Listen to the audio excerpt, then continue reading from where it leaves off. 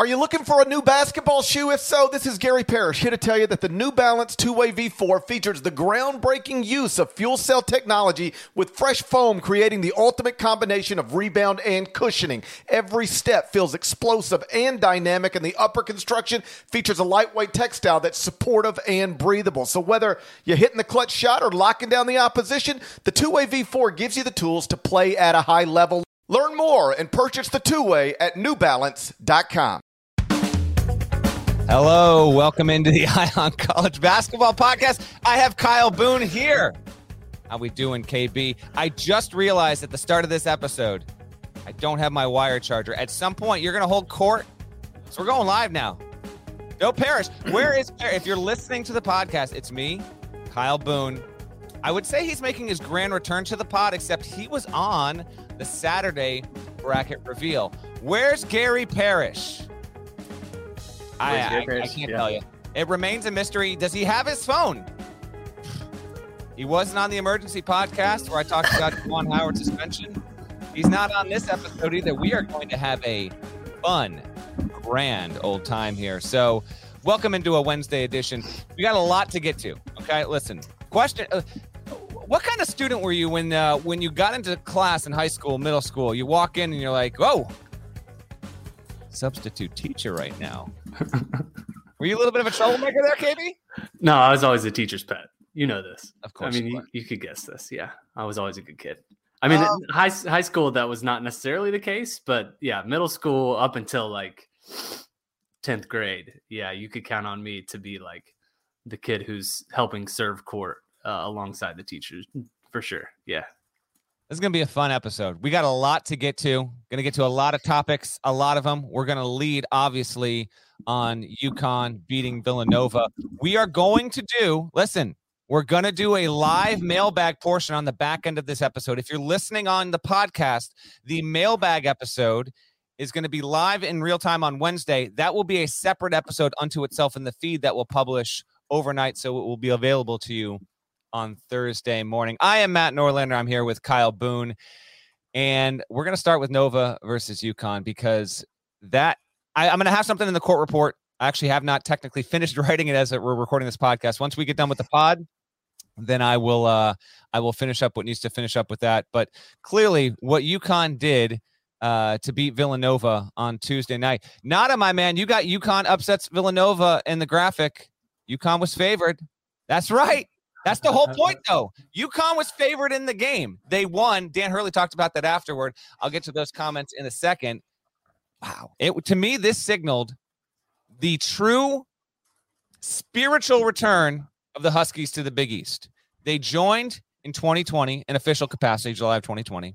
Then last year, they have a good season. They make the NCAA tournament, KB, but they don't play in front of fans most of the season. You know, there wasn't that environment. And even though they had a quality season, they had some good wins. Even to this point this season, yeah, they've gotten some nice wins at home, but this is Villanova. Like one way I gauge kind of the stuff is I live in Connecticut. My wife graduated from the University of Connecticut. I have plenty of friends who either went to UConn or they're just UConn fans because they've lived and grown up in Connecticut their entire lives. And when I'm getting text messages on Monday and Tuesday from friends that I talk to, but it's not on a regular basis. We're not on the phone on a weekly basis. We're not even texting on a weekly basis. We just, they pop in and out of it, but they're texting me, either telling me they're going to the game, they're betting on the game. They want my thoughts on how good Villanova's been this season. There was a true anticipation with this game. This is why you get back in the Big East. This is what happened on Tuesday, Kyle, and I'll get to the Hurley ejection and all that stuff.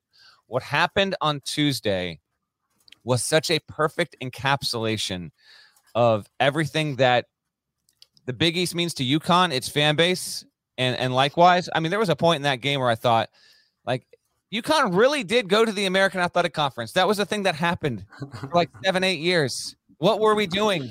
And it felt really awesome. So your thoughts on the scene that transpired, everything with it. I'm going to play audio soon, by the way, but court is yours, man. Floor is yours. Yeah. Oh, we can get to the Hurley ejection. We can get to the charge. all that. I mean, just a significant win for UConn, obviously. By the way, I just want to note here at the top, just an all-time hilarious beat. If you bet on the game last night, UConn was favored by 2 points. UConn ended up, it was a push. Andre Jackson made the first of his 2 free throws with, I believe it was like 0.2 seconds left in the game. Then just absolutely nuked his second free throw intentionally off the front end. Just watching that live, knowing what the line was. I know you said you had friends who were maybe wagering some cheddar on that game. Just hilarious ending, but a great win for UConn, obviously, to pull that off over Villanova without, for the most part, Hurley, who was ejected very, very early in that game. I thought UConn was dead. In the final minute, they fell behind 69-65, and it kind of felt like it was over. But just as was the case all night, it kind of didn't feel like it was over. You were inside the building, so you can give us a little bit more context. But the XL Center was absolutely rocking last night. It looked absolutely fantastic. Willed UConn to a win, and a really nice finish, I thought, for RJ Cole, who hit what was eventually kind of the go-ahead shot late, and then he took the charge to kind of clinch it for UConn. He did. All right, I'm going to play. This is the Fox Sports 1 broadcast. This will actually allow me to dip down and get my charger so I can have a battery to last for the rest of this episode. This is a solid minute 54. Okay, but this is the first tee into the ejection, and then the building rattling "Ref, you suck" chant. I mean, I was looking around seeing 9-year-olds yell this thing. Grandma's in the 14th row. I was losing it on press row at just what kind of, like, there was such an intense atmosphere. And then it turns into like this little bit of a farce. And James Breeding calls 2 technical fouls on Dan Hurley. Here's how it sounded on the Fox Sports 1 broadcast. And Gillespie, long pass ahead to Samuels. Cole there to break it up. But a whistle. They got a T on Danny. What they saw him do was bang the sideboard. Trying to prevent him from exiting here. Kamani Young is playing buffer zone right now for his head coach. I used to say Dave Lato and George Blaney were the best checkout guys for Jim Calhoun. They used to scream away from the referee with their size.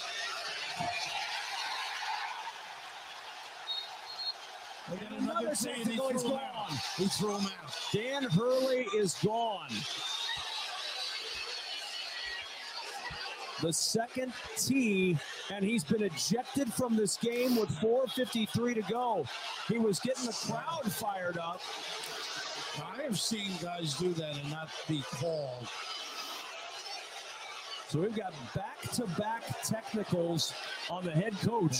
And Dan Hurley is out of this game with 4:53 to play in the first. Yeah, fortunately, there's 2 guys on the bench. I'm not sure who they will go to. Kamani Young, his associate head. Of course, Tom Moore had been a head coach. Luke Murray, with great background in the game. He's got to be careful to call another one. Here comes the best part.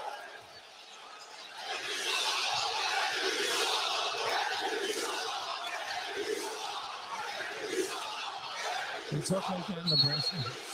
The crowd is taking a little issue. It's sensed. Oh, man. How about Ref? They talk like that. If you didn't catch that, Ref does. They talk like that in Nebraska. Incredible, man. So, all right. So let's just talk about the ejection here. Comically weak. Just comically weak, I thought. It was weak. Now, the first tee, like I even told Hurley after his press conference, I got a little one-on-one with him for the court report. I even told him the first one you probably earned, man. And he didn't necessarily disagree, although he got it because he slams the table down, both hands. He's ticked off because there's a no call on Tyrese Martin. And then James Breeding, who's not even the closest official to all of this. Hurley said he was the furthest away. I didn't see that in real time. Maybe that was probably the case, whatever. So he gets the tee, whatever. I was a little surprised by it, but then like Hurley's reaction to the tee, like it's, I find now listen, Does Hurley need to get himself in control sometimes? Absolutely. There's no doubt about it.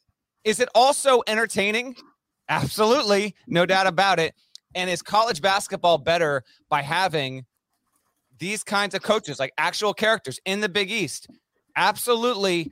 No doubt about it. So was on a couple of group texts on Tuesday night where a couple different people, were privately saying, I won't say who they are.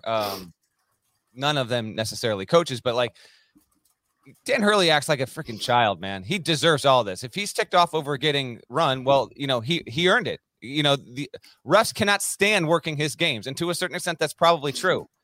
But Breeding is persona non grata in that building in this state forever, because the second tee is an absolute joke. First of all, he gets the first tee, kind of accepts it. He gives RJ Cole a high five. He kind of goes and he's like, okay, that's fine. Like he knows in that moment, it is such it's an intense environment. The XL Center, you got to understand, this is the game at the XL Center. Stores, Gamble is usually the spot. That's the better environment every single time.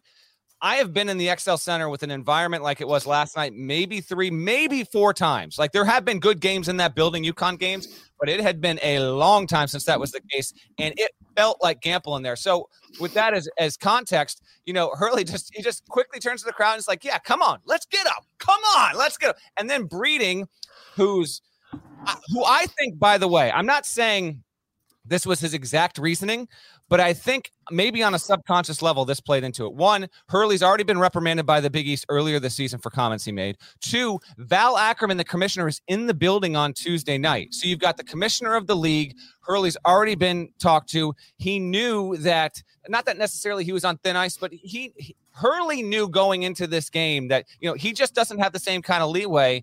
If Jay Wright does the exact same thing at the Finn, Jay Wright's not getting kicked out of the game. There's no way. And if the exact thing plays out, if Jay Wright gets a first tee and then Jay Wright turns around to the fans, Philadelphia, and starts pumping him up like that, James Breeding's not kicking Jay Wright out of the game. And part of that's reputation and what you earn. I get all that. But the ejection was an absolute joke. It was a joke. Yeah. It was also, I was losing it at my seat because the scene was like, he's getting tossed. And at first it almost seemed like he was like, are they actually throwing me out? Like they did a quick huddle. The officials did at the table. And then Hurley's on the outskirts, he's trying to make sure. And then he's out. And then of course the volcano erupts and you got 9-year-olds chanting "Ref, you suck," which by the way, those got more profane later in the game. James Breeding, by the way, calls the iffy at best charge on Colin Gillespie to wrap the victory for UConn. And then Hurley kind of just the TV cameras caught it. He just saunters his way. He took in the scene as long as he could. The fans gave him a standing ovation. I haven't tweeted out the video yet, but after the game ended, when UConn won, where I was sitting on press row, if I looked right there, I could see Hurley in the tunnel. And at one by one, as the players came off the floor, like it was a really cool scene, like massive celebrations. Hurley's just going nuts back there. And I took a video. He dipped I could see him. He asked his athletic director, he's like, can I just go out real quick?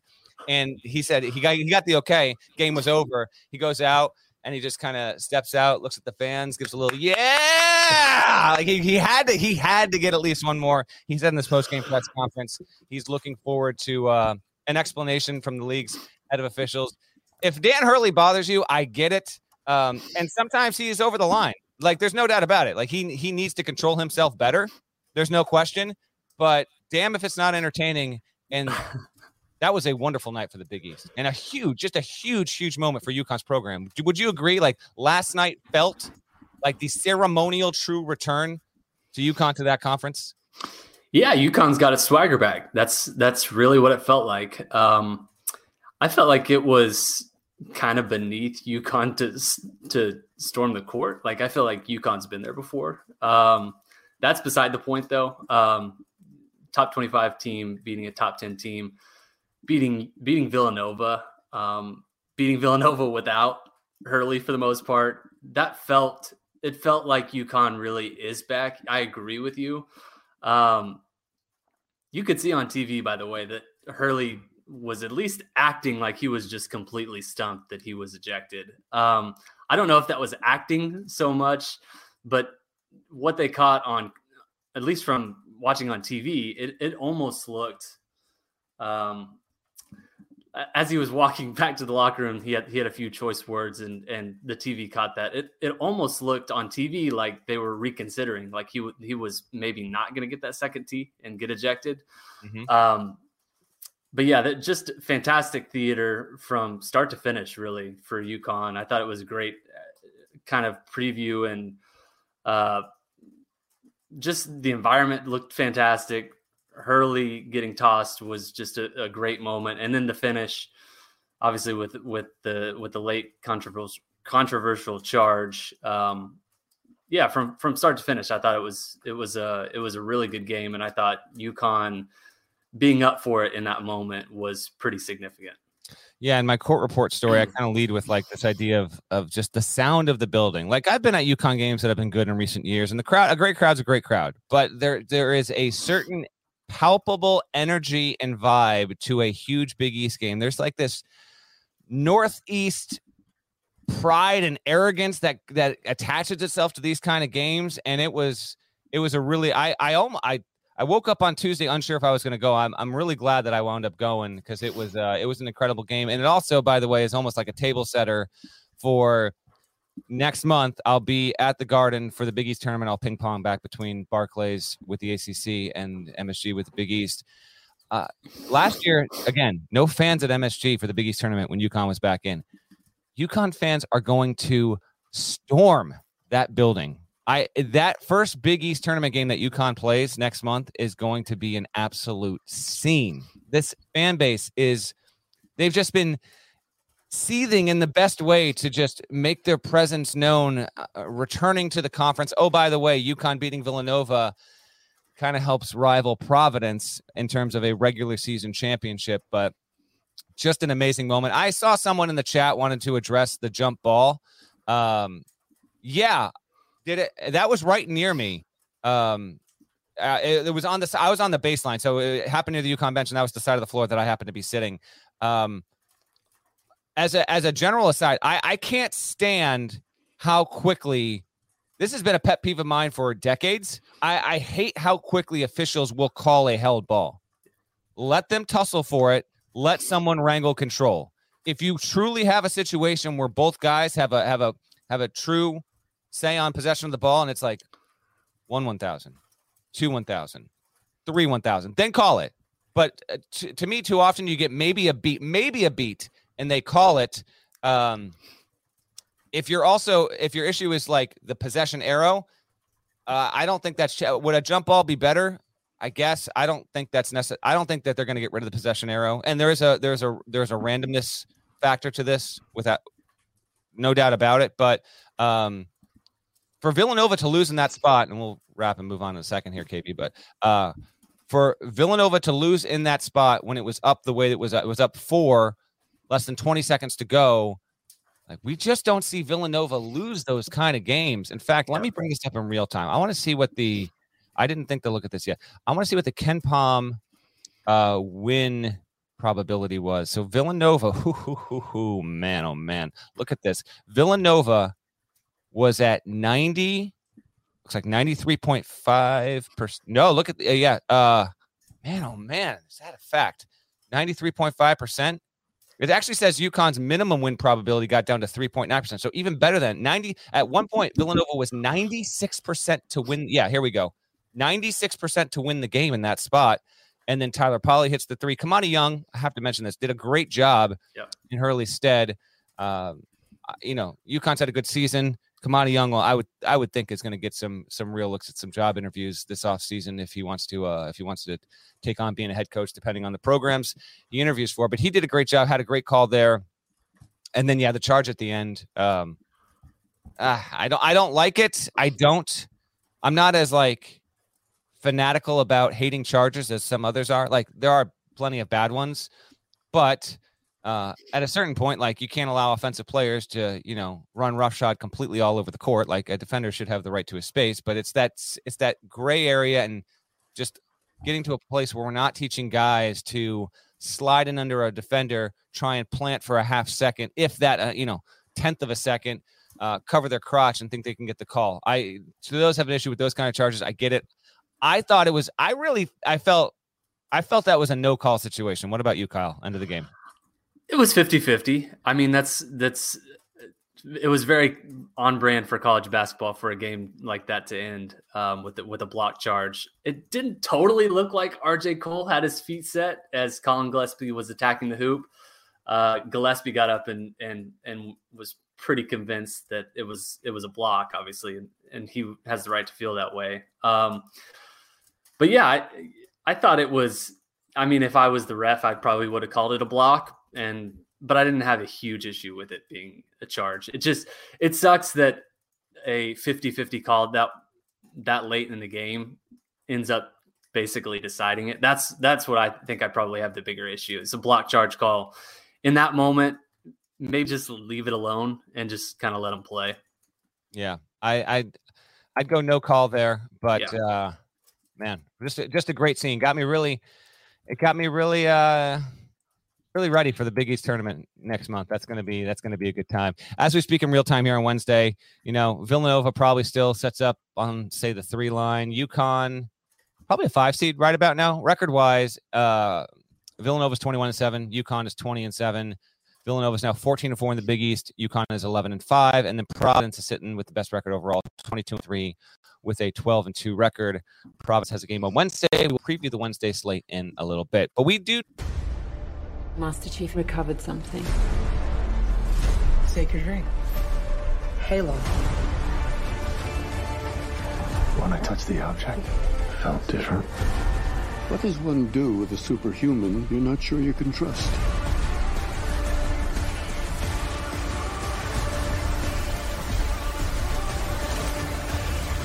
Find the Halo. Win the war.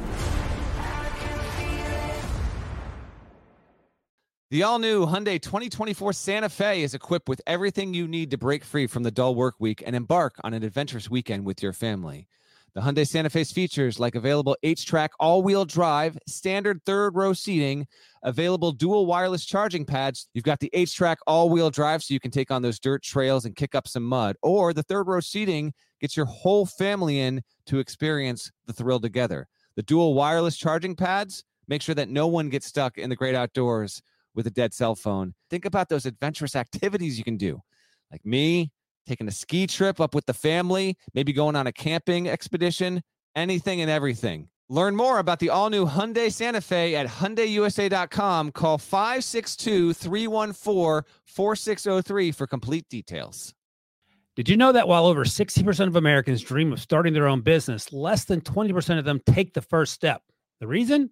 Building a business is tough. Taylor Brands is simplifying the business journey. From launching and managing to growing your business, Taylor Brands isn't just another tool. It's your online business partner from launch to success. With Taylor Brands, building your dream business becomes an effortless experience.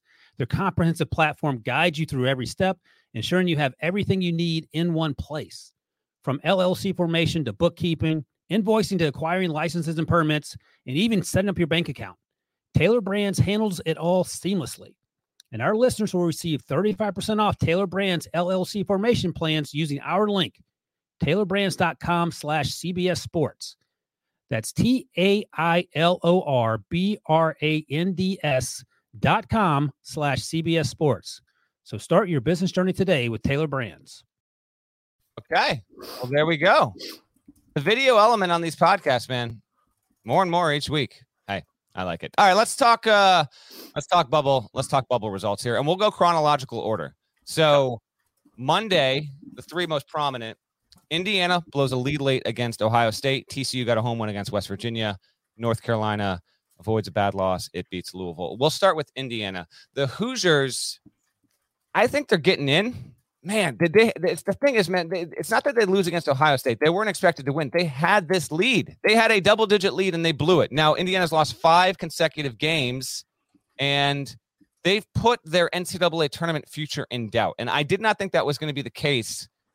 Basically, in the preseason, I didn't think it was going to be the case. We had a dribble handoff post, which if you're unfamiliar and listening, at cbsports.com, once a week, we'll do a collaborative piece where each of us will kind of offer a paragraph's worth of thoughts on a given topic. And that dribble handoff post earlier in the season, I think in the preseason, was which non-top 25 team, maybe the preseason AP poll had come out, which non-top 25 team do you think has the best chance at being a Final Four long shot, I guess. And my pick was Indiana, because I believed it then, and I believed it as recently as maybe 6 weeks ago.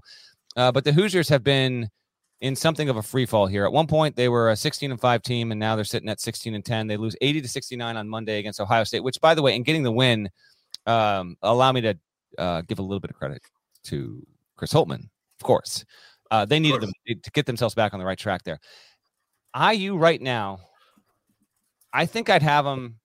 I really think, like, I was doing some quickie bracketing stuff yesterday morning. I think I'd have Indiana as like a 12 right now. I think they're that close to this. Your thoughts on the Hoosiers? I don't know how much of that game you saw, but do we think this team's going in the NCAA tournament? I mean, look at the schedule they got coming up. Yeah, yay or nay? February 23rd right now. Make the prediction, KB. No, they're not getting in. No, I don't think so. Getting in. I don't think so. They've got Maryland, Minnesota, Rutgers, Purdue to close the regular season. So maybe. I'm going to say no. That was their 5th straight loss, losing to Ohio State. It was a tough one. They've had some close ones here too. But that for their resume, I think they really needed. That's a tough one for them to swallow. Here's what Jerry Palm had to say earlier in the week, by the way. He said, Indiana drops to 16-10 overall, 8-10 against the top 3 quadrants. He says that is the sort of record against that group that the committee has historically found very difficult to reward. And Palm's not writing them off either. He's still kind of tracking them closely in his bubble watch. But I'll throw it back to you and see what you think. I kind of don't think Indiana gets in the NCAA tournament. What do you think? I'm going to say it gets in, although the resume is, how about this? Indiana right now is 5-10 against the top 2 quadrants. It doesn't have a Q3 or Q4 loss, which is helping it at the moment. And if you're looking specifically in quad 1, 2-6 record. Schedule upcoming. Thursday, home against Maryland, obviously a must-win situation. Yep. Right. Then they're at Minnesota. I don't want to call it a must-win, but you complicate matters if you can't go on the road and beat a Minnesota team that we talked about early in the season. It started hot, but Ben Johnson's squad is 4-12 in the league, and its wins, since January 1 have been against Rutgers at home, when Rutgers wasn't Rutgers, and yet it was Rutgers. And they beat Penn State at home and Northwestern at home. That's Minnesota's win. So Indiana kind of got to win that. Then they're home against Rutgers. And then they will close at Purdue. You go 3-1 in that stretch. I say you go 3-1 in any combination. Any combination. You win your next 3, you lose at Purdue, fine. You lose at home to Maryland, it's going to be complete 5-alarm fire. But if you can then win at Minnesota, beat Rutgers at home, and then win at Purdue, you're going to really do yourself well. And then avoid at all costs. Who knows where they're going to be seated and what the Big Ten bracket is going to look like, KB? But you cannot lose your first Big Ten tournament game. So we could have some real drama here with the Hoosiers and Mike Woodson in his first season. As a reminder, Indiana has not made the NCAA tournament since 2016. It would have been in the field in 2020. It wasn't a great team, but it was relatively comfortably projected to make the field in 2020, 9-10 seed range. But we didn't have a tournament there. So it's just been a while. Indiana fans are aching for it, and that was certainly a bubble result of note. Elsewhere on Monday, you had TCU winning at home against West Virginia. Man, Bob Huggins is a finalist for the Naismith Memorial Hall of Fame, and his team is falling apart. They were 13-2 at one point, and now they're 14-13. West Virginia and Oklahoma, and oh, by the way, Oklahoma, which scored 42 points at Texas Tech on Tuesday night. I obviously didn't see the game because I was at UConn Nova. Oklahoma is now 14-14 and has gone from an 11-2 group that seemed like, they're going to go to the NCAA tournament. They might not even be in the NIT. So those are the 2 teams in the Big 12 that have had their issues, but good on TCU. TCU right now is a 17-8 team. They're still sub 500 in the Big 12. I don't care about league record. That's something a lot of people will focus on. I just never look at it because it's completely irrelevant as far as the selection committee is concerned. TCU's not there yet, though. Their best metric is on the team sheet to strength of record. They're 34th. Everywhere else, they're in the 50s, with the exception of KPI, they're 46. So the resume stuff is helping them.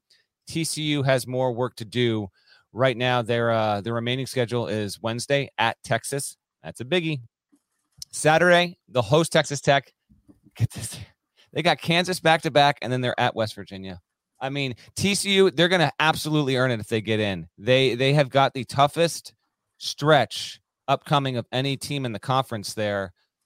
I'm going to say, I'm not going to make this. We're going to predict yes or no for every team. But since we did it with Indiana, I don't think TCU's going. They can get there, but at Texas, home to Tech, home to Kansas, at Kansas. By the way, that's home to Kansas on a Tuesday, at Kansas 2 days later. Okay. On a Tuesday. That's next week. And then at West Virginia to close it out. So a good necessary win at home earlier in the week, but TCU has got its work cut out for us. Any thoughts on the Froggies, by the way? Not really. They definitely needed that one to stop the 3-game skid, but this upcoming schedule is absolutely brutal. Palm has them in as a 9 seed.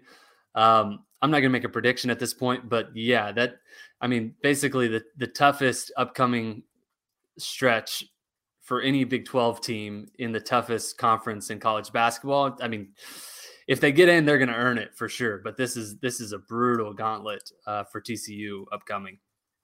Other result from Monday was North Carolina just getting the win against Louisville.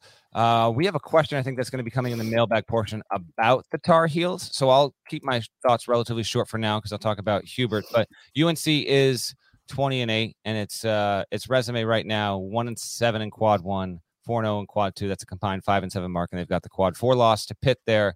They keep on the straight and narrow. But we'll save some UNC talk for later. Tuesday's bubble results: Florida lost, and I think that was kind of a sneaky detrimental loss here because the Gators, KB, they win over the weekend against Auburn, then they get a home opportunity against Arkansas. They lose 82-74.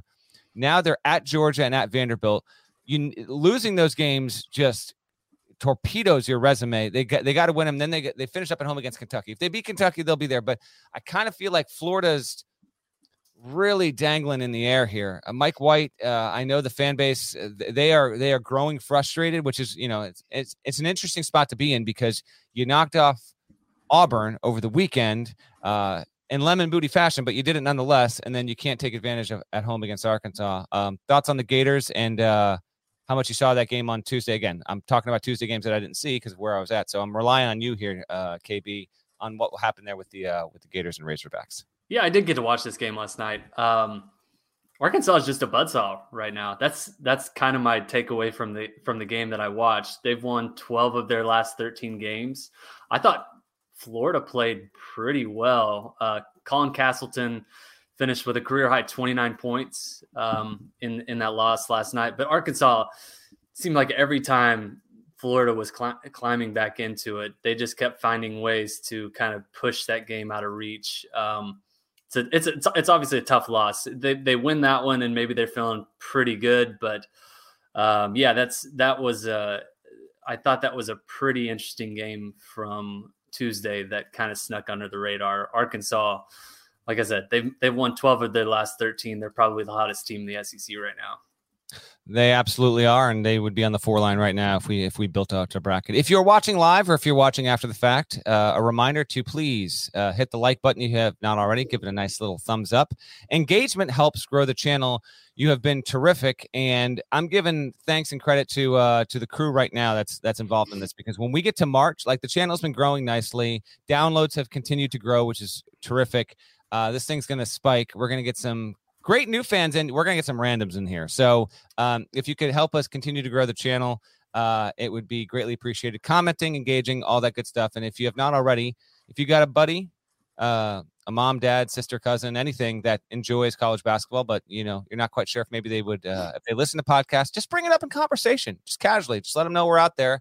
Love to have you. And as an by the way, as we get into March and the schedules get really crazy, not just with games, but with my work schedule, Parrish's, we will have a lot of mix and match. So there'll be some episodes. Most episodes will be me and GP, but there will be the occasional. Maybe we'll go 3-way, and there will be me and KB, or me and Cobb, GP and KB. There'll be a whole bunch of stuff, and you'll have many more episodes to look forward to. So that's a preview for March. And thank you again. We are going to do a live mailbag portion on the back end of this that will publish in audio form on Thursday. So if you have questions, feel free to drop in the chat and we will answer them. Other bubble results from Tuesday. Iowa beats Michigan State to continue its resume building. It's in the field right now for sure. How about, by the way, so Luka Garza gets his name in the rafters, as did Marble, which was great. But how about the fact that Murray has had this kind of season as a follow-up to Luka Garza? Like, Luka Garza was essentially a wire-to-wire National Player of the Year a season ago, and that's the kind of thing we talked about in the podcast, KB, where Iowa just, it normally doesn't have that. And yet, even though I don't know if Murray's going to win it, he has played brilliantly this season. He had 28 and helped him win against Michigan State. Let me give you the floor here. Talk a little bit about the Hawkeyes at 19-8 and what Keegan Murray's been able to do, being a top 5 scorer in the country, 37% from 3. He's 5th right now in KenPom's Player of the Year algorithm. What'd you see on Tuesday night, and what do you think of the Hawkeyes? Keegan Murray, first team All-American for you right now, or no? It's close. Yeah. I don't know. He's either like the last person on the first team or the first person on the second team. It's such a crowded race, which I personally love, but he's very much in the mix there, particularly because he's a very good two-way player, which I'll take into account. Yeah, that was an eye-opening result, I thought, from Tuesday. They totally dominated in that game down the stretch, Keegan Murray in particular. I thought what the Hawkeyes did to Michigan State was pretty jarring, honestly. It felt like in the second half, they just completely turned it up to a new level down the stretch. Michigan State completely laid down. Michigan State's now lost 5 of its last 6 games. So yeah, that was kind of my brief takeaway. It was decently close even midway through that second half, and then Iowa just turned it up to a new gear. I think the story's probably more about Michigan State right now because they're kind of flailing in the wind, but I think we should show some love to Iowa because that was a pretty impressive closing finish for Keegan Murray and Iowa in that game last night. It was. There's no doubt about it. Michigan State's got some issues, no doubt about that. I'll get to that in a second. Iowa right now is 19th in the net as of Wednesday morning. Its predictives are better than its results-based metrics. If Iowa kind of works its way to the field, but they take one more bad loss, kind of get some good wins, they could be an interesting test case or a study in how the committee is going to see the field. I think there's a couple of teams this season where the disparity between results-based metrics and predictive metrics are stark enough where we're going to actually be able to look at 3 or 4 teams that get into the tournament, and we'll say, okay, did the committee apply the same philosophy overall with all these teams, or is there inconsistencies? And if that does happen, the latter part, if we have inconsistencies, I think it's important for people to remember, because I've had conversations with committee members over the years about this. I'd love to have these, by the way, I'd love to have these conversations on the record. Unfortunately, the way things go, it's always just the committee head who speaks to this, but on background conversations over the years, I've basically been told, listen, there have been cases with teams that either got in or didn't get in, or were on this seed line instead of this seed line, where there might be, it was a 10-person committee in the past, now it's 12 people. There might be 3 people in the room that are vehemently banging the table for this team to be in the field as opposed to out or whatever, but it is a collective vote, which is good. Like, you've got a diversity of thought, and it's gonna, there's a process to this, and every committee member puts in their overall seed rankings, and then it's just going to spit out the order it's going to spit out. But just remember, if we do have inconsistencies, it doesn't mean that all 10 or 12 committee members thought, well, we're going to apply this set of thinking to Iowa, but we're not going to do that same thing. Who's another team that might this apply? Maybe Murray State. Like, Murray State, I actually think has some pretty intriguing potential seeding possibilities. We're not going to do it with Murray State, or we're not going to do it with, say, North Carolina if it gets in. So just keep that in mind going forward. I'm sure we address that once we get into March. As for Michigan State, real quick, I had the Spartans I'm going to blindly, and my 1 to 358 preseason, I want to say I had them like 34th or 35th. I wasn't all in the way some others were relatively all in. And by all in, people thought this was going to be a top 25 team. They're about now, big picture. Now they're slumping. They've dropped 5 or 6, but on the whole, if you kind of step back and look at what they've done, they're about what I thought they would be. So I'm not stunned. They just aren't getting consistent enough. It's obvious, but as we said, like they just don't get consistent enough play, and they aren't a good shooting team. Like they're decently on offense from 3-point range, but inside the arc, they're horrendous. They're 198th in the country. That's very bizarre for a Tom Izzo team. And to this point, Max Christie, the talented freshman, he hasn't made the jump. There's been some nice moments. Tyson Walker had a good game the other day. AJ Hogar has been good. I do like Malik Hall a lot, but this could be something of an MSU team where, and I might have mentioned this on the pod. If I didn't mention it on this one, I mentioned it on the College Sports Now, which if you want a little extra Norlander, College Sports Now podcast, feel free to go find it. Here's my quick GP impersonation. I'm gonna take my hat off and I'm gonna go bald and said, Norlander, how dare you go advertising this on CBS? How about that gorgeous dome? That gorgeous dome there. But I said with Michigan State, they could just kind of get into the field and be a one and done. It might be a little bit of a lost season. They barely squeaked in last year. I don't know. Are you kind of with me on that? Like, there's not a lot of reasons to get inspired about what MSU has this season.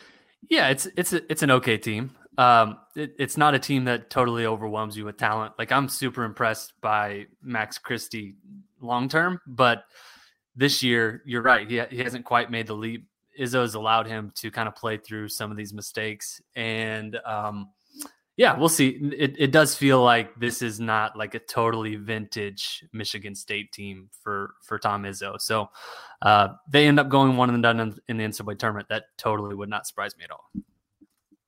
Yeah, we'll see. There's the old January, February Izzo meme or tweet that pops up each year. I don't know about that one though. We'll see. Miami won on Tuesday. Last bubble team we'll get to. They won at Pitt, so they just dodged the bad loss here.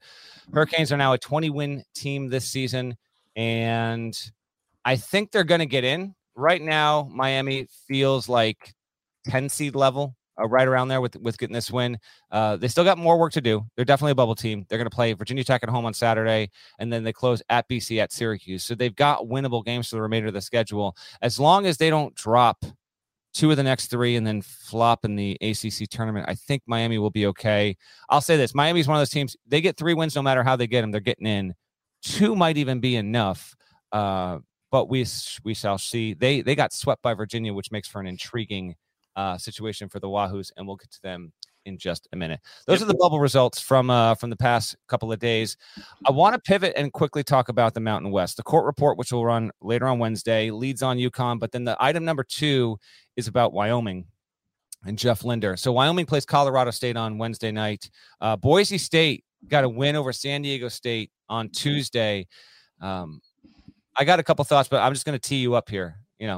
Love having you on the pod, buddy. It's great to be having this conversation. So I want to give you some time and a room to talk about teams that maybe you haven't written about yet or talked about yet. Thoughts on the Mountain West, and we thinking 4 teams at this point, close to a lock for that league, 4-bid league?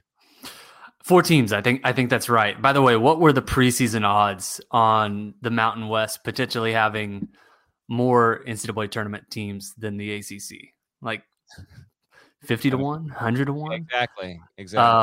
I think they might wind up with the exact same amount. I think the ACC. I think that's right. Yeah, I think that's right. But I love that we're giving the Mountain West some love. Long overdue for the Cowboys of the North for Wyoming. Should be a pretty interesting game versus Colorado State Wednesday night. Good on Boise State beating San Diego State. Good. I thought that was good for them to kind of stay in control in the regular season race. Currently, Jerry Palm has Boise as an 8 seed. Wyoming as a 7 seed. That's what Palm has them. That's the highest among the 4 that we talked about. And then Boise State as an 8 seed and San Diego State as a 10 seed. So very strong season for the Mountain West. I'm glad that they're getting some shine in the court report. Where was Colorado State on that Palm projection? 8 seeds. So Colorado State and Boise both as 8 seeds. Wyoming is the highest right now as a 7 seed, and then San Diego State as a 10. They're all scrunched on the net right now, by the way. Boise's 30, CSU is 31, San Diego State's 33, and then Wyoming, which I might like more than that. I had Colorado State the best team going into the season, and I still like them a lot. But after having talked to Jeff Linder, the Wyoming coach, earlier this week, they're a very interesting team, and I'll get to them in a second on why. They're 38th in the net. The predictives are the worst on Wyoming. Someone explain this to me. All right. Wyoming, get this. Wyoming in the net is 38. In KenPom, it's 48. It's 105th in BPI. And Colorado State is 31 in the net, 39 in KenPom, 37 Sagarin. It's 82nd in BPI. What's going on over there? I saw over the weekend. Did you see where Albany accidentally became the number 1 ranked team in the BPI for like 7 hours on Saturday morning? Did you see that? Did they just do it by like no one knows alphabetical why, order? But, like, what are we doing? This is one of the 6 team sheet metrics, and they had Albany number 1. What? I love it. It was on the website. Oh, and then they fixed it. I don't know. Snafu encoding. I don't know. But that BPI thing is a bit odd. I saw, by the way, there was some conspiratorial talk about maybe the BPI being slanted toward conferences that have contracts with ESPN. I don't think that argument holds much water. I'm not saying it's unthinkable. I don't think that's the case.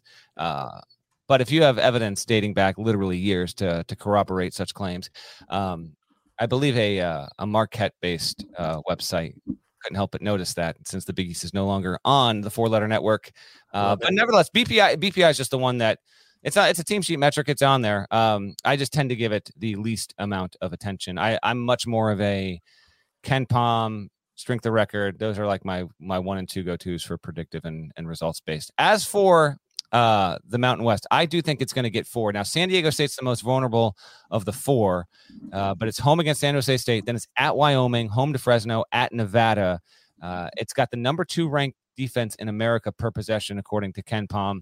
And, Brian Dutcher's done a really, really nice job since taking over for Steve Fisher. This is his 5th season. This will be, if they get in, it will be the 4th year out of 5 where he has had an NCAA tournament level team. SDSU would have been a 2 seed had we had a 2020 NCAA tournament there. So they can absolutely get there. Matt Bradley has been, as advertised this season, he's been really good. And then Nathan Mensah is like a top 20 defender in the sport. He's fantastic. So they've got a good group there. So they are the one team of the 4 that's just they've got the best pedigree. They're the most proven. They've gotten there the most. Boise State, it might surprise some people because they're always in the mix in the Mountain West. KB, do you realize that Boise State has only made the NCAA tournament twice in the past 13 years? That can't be true. They've only been there twice, and both times were the first 4, and they didn't win either of those games. Like, it feels like Boise State, they're in there like every 3 years. That hasn't been the case. And now they're normally pretty good, normally like NIT level, but this is finally a year where Leon Rice's team is breaking through, and they've done a really, really good job so far. In terms of where these teams stack up from a predictive standpoint at KenPom, San Diego State's the best team according to KenPom. Now I think they've got the toughest road to get to the tournament of the 4 we talked about, but they're 23rd. Boise State's 26, Colorado State's 40, and then Wyoming is 49. And then I won't give up too much what's in the story, but Jeff Linder says he has an offense that is literally like nothing else in college basketball. Like, there's not another team that runs their stuff in a similar way that he does. He told me, he gave me a good quote. He said basically something along the lines of, "We are the Tennessee Titans of college basketball, and I have 2 Derrick Henrys on my roster, and they will wear you down, and we will eventually break you." So anytime a coach wants to go with that on the record, I'll take it every time. Wyoming is 22-4. It's only had, I think, 8 seasons in its history where it's won at least 25 games. This will be the 9th year. They're 22 wins now. They're going to get to 25 without a doubt. They're going to get into the NCAA tournament. And the Mountain West bracket tournament, that's always on CBS and CBS Sports Network. It's going to be among the 3 or 4 best league tournaments this March. I got to believe, because you've also got Utah State, Fresno State are viable teams. Potential bid thieves, even they're good enough to do that. They've been a bit up and down, but Fresno State has Orlando Robinson. Where is he? Complete off the board question here. Where's Orlando Robinson on your big board list? If you have that ready or handy, he's got to be on there. I mean, he's been a monster, man. He's one of the best big men in the country. He's number 1. That's where I have him. He's not number 1 over Jaden Ivey. No. Are you being serious? No. Okay. And I don't know. He's on the top 50. He's on the top 50. I don't have it handy, but yeah. He's been tremendous this season. So him at Fresno State, and then Utah State's got Justin Bean. They've been really, really good as well. So wanted to at least give a little bit of love out to the Mountain Time Zone, often overlooked, not here. And Mountain West marked me down for 4 teams getting to the NCAA tournament this year. Let's talk before we get to the mailbag. Wednesday, what to watch. I'm going to roll off all the games. You go with it. Where I'll do a GP. I'm going to say a bunch of crap, and then you're going to just follow up and talk about whatever you want. All right. Here are the games to watch for the biggest games, in my opinion, in chronological order. Creighton at St. John, 6:30 Eastern, FS1. This is Wednesday night. Duke of Virginia is a 7 Eastern ESPN tip. Xavier at Providence, CBS Sports Network, GP in studio. Xavier at Providence, 7 Eastern on CBS Sports Network. Also at 7, man, this is a crunch of games. Rutgers at Michigan, coached by Phil Martelli. That is a Big Ten Network 7 Eastern tip. And then the 9 o'clock tips to keep an eye on, Wyoming at Colorado State. And then LSU will play at Kentucky at 9 Eastern. Go with that, where you please. So Duke at Virginia, I think, is the game to watch. Virginia is technically still alive in the ACC title race. Is that correct? I believe that's right. They're 5th right now. Did you just say Virginia is still technically alive in the ACC title race? That's technically right. Yes. Yeah, I think mathematically is probably right. Mathematically, yes. And Virginia, yes, but they have to. They will obviously. They literally need to win out and need help. It's not going to happen. But yes, mathematically true. Yeah. So that's and I feel like that's maybe what they need to get in the NCAA tournament. They need this win tonight against Duke. I've got a trivia time for you, Matt Norlander. Surprise trivia time. Okay. A win for Virginia would give them their first regular season sweep of Duke since when? Since when, Matt Norlander? All right, then. This is a good one. Credit to Virginia's game notes. The fact you are asking me this seems to indicate that Tony Bennett has yet to sweep Duke in a regular season. So I'm going to say it hasn't been in the past decade, and I will... Man, if Virginia has not swept Duke since Bennett got there, and Duke was so reliable, relatively reliable, hasn't won a standalone league title since 2006. Right now it's got it. We'll see if it gets there. It should. If it wins on Wednesday, it's pretty much a wrap. I'll go... The guesses in the chat are amazing, by the way. We're getting like 19. I'm not even looking. I'm not even looking at the chat, but I love this. You play along at home, you play along live, guesses in the chat. The one thing about the chat is people can cheat and not tell you. So we have an honest audience. Don't cheat. I'm going to blindly say 1992. Pretty close. 1994, really? 1995 Boom. Was the last time it happened. 6 of the last 8 meetings between Duke and Virginia have been decided by 2 points or less. So I feel like there's a lot at stake tonight. Virginia really needs this win.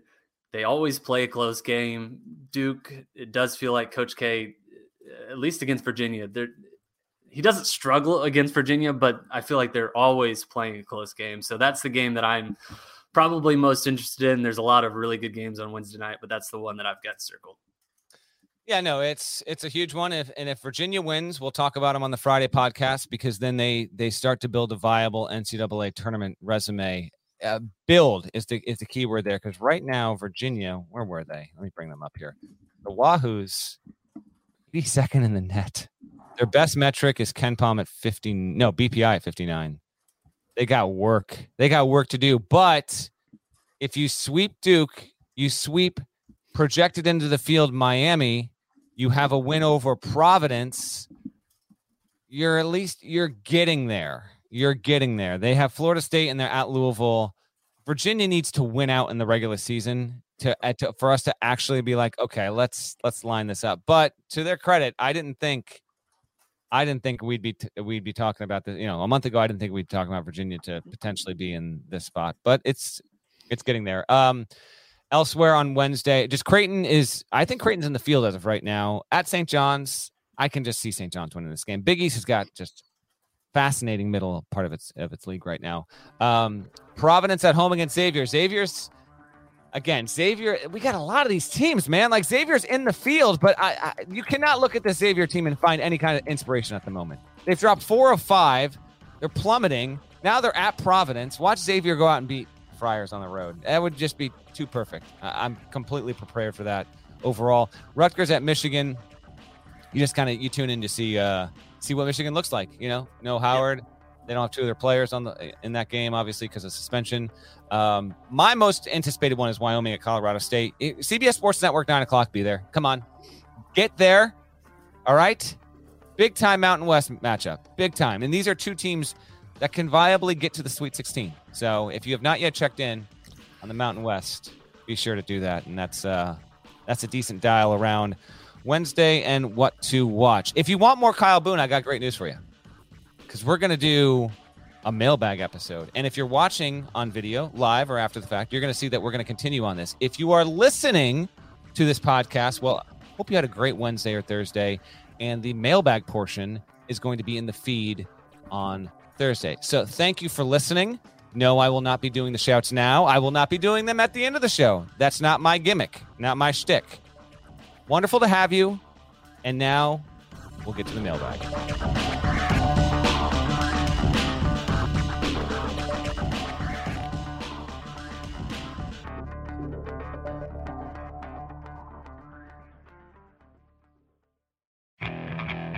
Okay, picture this. It's Friday afternoon when a thought hits you. I can waste another weekend doing the same old whatever, or I can conquer it. I can hop into my all-new Hyundai Santa Fe and hit the road.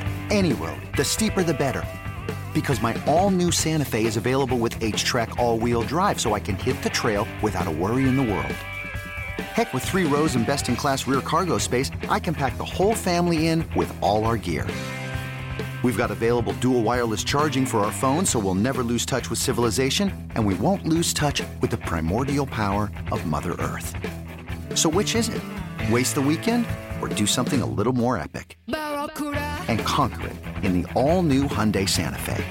Visit HyundaiUSA.com or call 562-314-4603 for more details. Hyundai. There's joy in every journey.